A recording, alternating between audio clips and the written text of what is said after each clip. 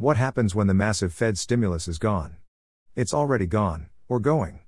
A measure of U.S. manufacturing activity unexpectedly dropped in April to the lowest level since 2020 as growth in orders, production and employment softened.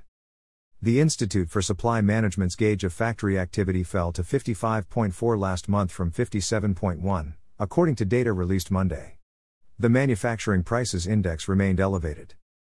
As the 10-year Treasury yield tries to breach the 3% barrier.